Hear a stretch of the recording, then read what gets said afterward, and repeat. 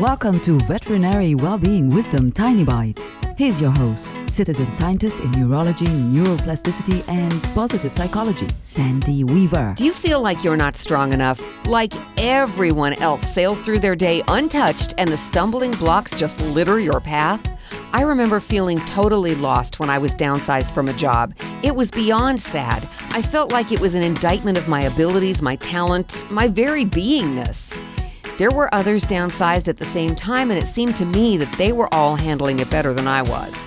A dear friend reminded me that when a storm blows through, there are lots of survivors. Sure, a few trees break, most stand, and so do most of the bushes and the grass. You're a living being, one unlike any other living being on this planet.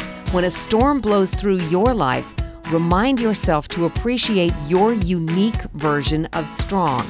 You have handled everything life has thrown at you so far, and you'll continue to handle everything. And the storms give you confidence in your strength, if you let them. Want more tiny bites of veterinary well-being wisdom? Subscribe to the podcast and share it with your friends. And there's lots more at centerforworkplacehappiness.com. Here's to your well-being, one tiny bite at a time.